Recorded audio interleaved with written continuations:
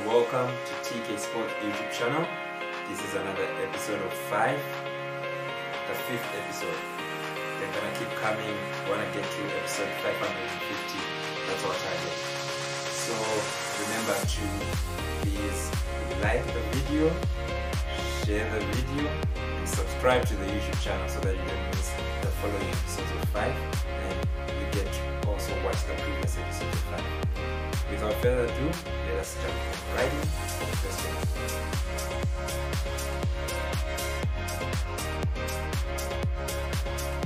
Well, when I was doing my analytics and analysis research, I found out that the first football match that was commentated play by a woman was in 1983. That was the first time. And to just give you a nice little fact, the first woman to commentate the World Cup, it was during the 2010 World Cup in South Africa. She was covering for BBC channel. Is it BBC channel in Ghana? It's the BBC network. That was the first woman to cover commentate a football match live. Live for the World Cup. Let's move on.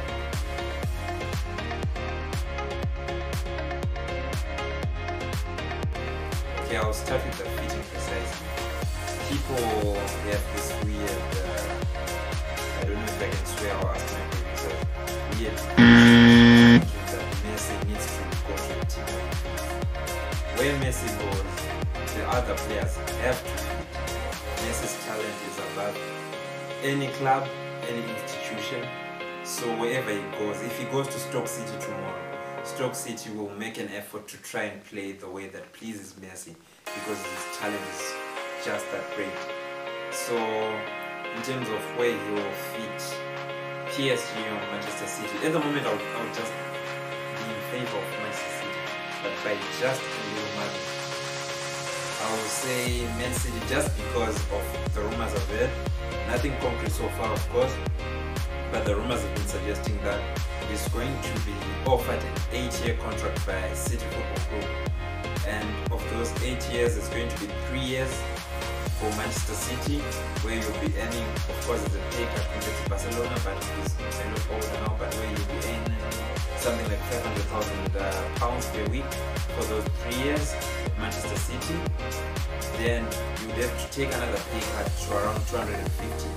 But this is 3 years later, which means he'll be 37 when he starts his 5-year contract for New York City FC at £250,000, which is still a lot of money.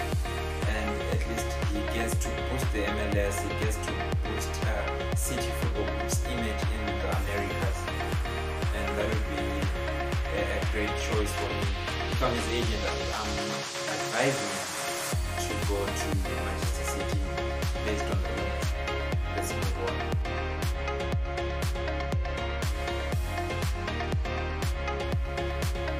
For Kylian Mbappe, the next Ronaldo, of course, when you look at Kylian Mbappe's talent and abilities, it's easy to compare to Ronaldo, especially if you go back to the young Manchester United Ronaldo, where he's got this pace, he can dribble and he's still scoring goals. He's not yet that box striker, what Ronaldo is now because of age. So it is quite possible, it's a good comparison to make Kylian Mbappe as the next Ronaldo. I say he can be like a Ronaldo, or even much better, as you've seen his records. He's tearing his record at 21 compared to Ronaldo 21 minutes at 21 is so far much better, Kylian Mbappe. So he could actually be better than Cristiano Ronaldo, but that's a good comparison. As for Erling Braut Haaland as a finisher, just as a finisher, he's got the talents of a Lewandowski.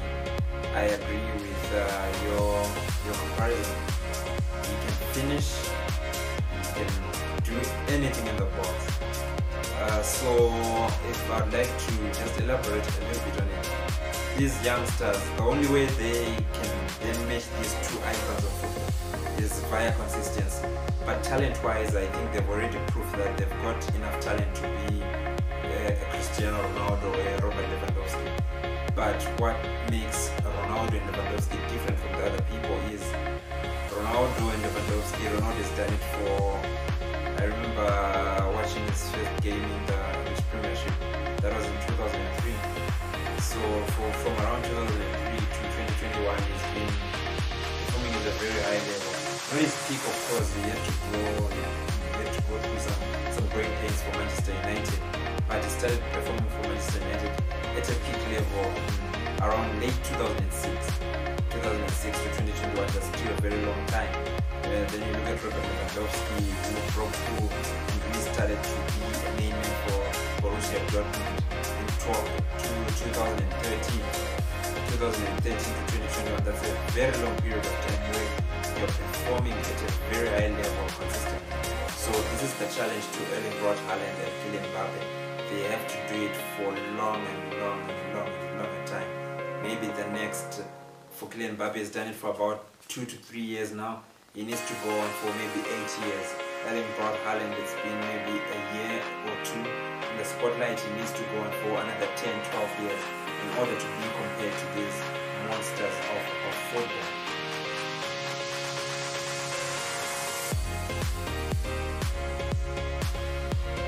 Now I like this question because, of course, the Premier League is my favorite league.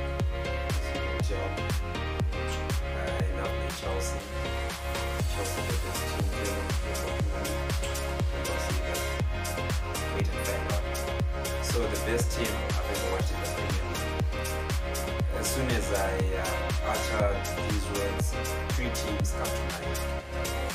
There's the 2017-2018 Manchester City, the Centurions, as they are called, made 100 points in the Premier League.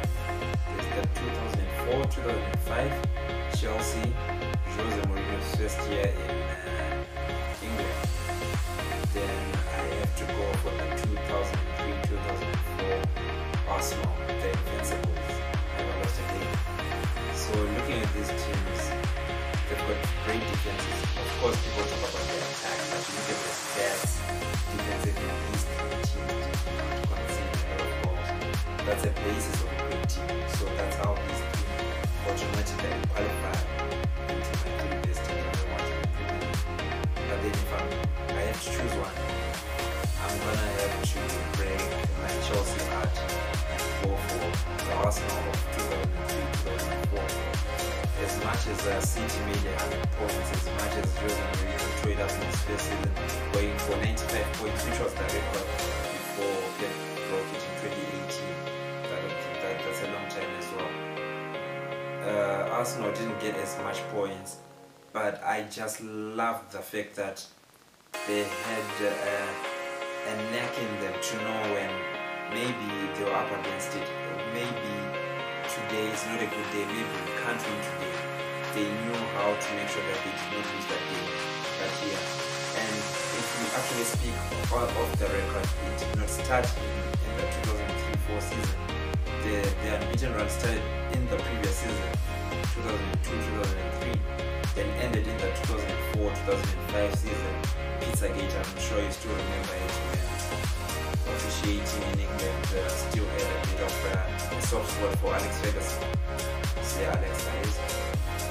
So that has to be my best team I've ever watched. Arsenal, they couldn't lose a game. And also a bonus for that Arsenal team is because they had the best player to ever play in the Premier League. They had Thierry Henry. Thierry Henry was just phenomenal. He performed at a level whereby I haven't seen a lot perform at that level in the Premier League. If someone can get to that Henry level, what I've realized is they can do it for maybe a season or 2, but Thierry Henry had maybe around 4 or 5 of those seasons in the Premier League where he was just at ease. So it has to be the best team because the best team has the best players, and Thierry Henry is the best player of the Premier League.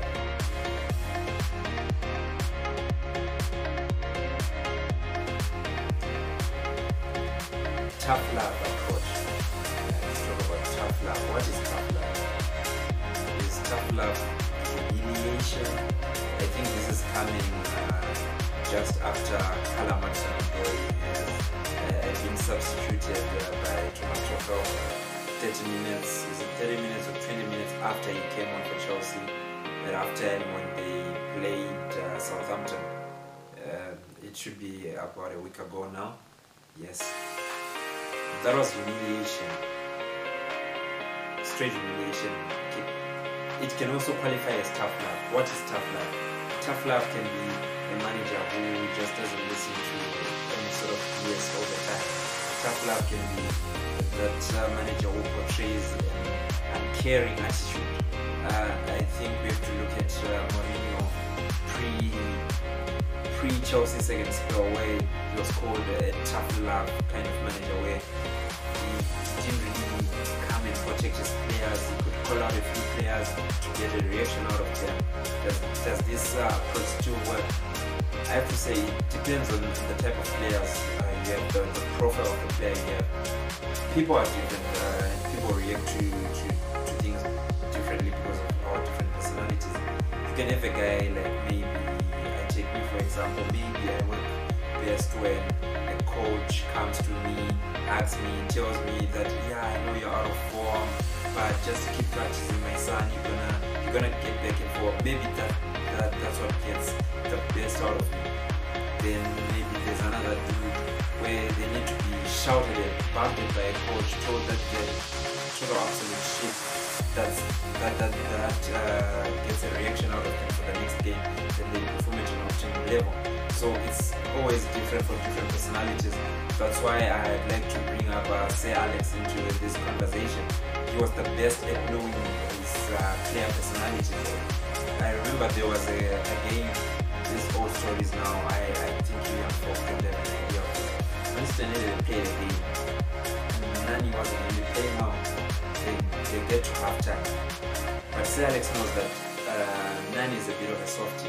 If I just go in on him in the second half, I would just have to bring him off in the next 5 minutes, because he won't even want to perform, because he doesn't like being shouted at.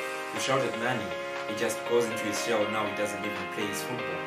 So what does he do? He goes in, he knows that he's got a player in Wayne Rooney who can take it, who can take getting insulted, getting his ancestors insulted. He can give a reaction. He goes in and he backs at Rooney for what Nani was doing wrong in the first half. That gets Rooney riled up. Rooney wants to perform now in the second half. He goes to Nani and says, no, don't worry, boy, you're gonna do better in the next half. That also gets Nani going. These two players get in the game for the second half. Rooney scores a goal, Nani scores a goal. It was 1-1 at halftime, and Manchester United win 3-1. So you have to understand your players' personalities. So saying tough love doesn't work in today's league. Those are my dogs barking. Don't mind them. I love my dogs, by the way. You have to know your players. You have to know your players. So it's distracted me a little bit. You have to know your players. So Sir Alex really knew his players. He knew how to make him tick by backing at him. He knew how to make 90 by giving him a hug, a little piece here and there, just to make his football really go well. So tough love still exists in today's game. If used correctly, you have to use it correctly. You have to know when you use it on. You can't use it on me when I don't react well to tough love. You can't then go and be soft on another guy who doesn't react well when a manager is a bit too soft, when he needs a bit of boom, a bit of backing it. That's how it works. So that was our last question for 5 this week. Keep sending in the questions, especially in the comments down below. We love your comments. We've been reading through a lot of comments, positive feedback, positive questions coming from the comment section. Please also interact with us in our social media platform. They're down in the link description below, and we can chat. We're always interactive: Instagram, Twitter, LinkedIn, Anchor. All these are the social media. You find us everywhere. Thank you for watching. Please remember to like, share with all your friends and family, and all those you don't even want to talk to, just share with them. They love our content. And please subscribe. In the last week we've had a really good upturn. I think a lot of people, 20 plus people subscribed. Let's even push for a higher target for next week. By the time we come back next week, maybe 200. Is that realistic? I don't know. Maybe. Let's try to go for 200 subscribers. Thank you for watching 5. Another episode will be coming soon. Bye bye.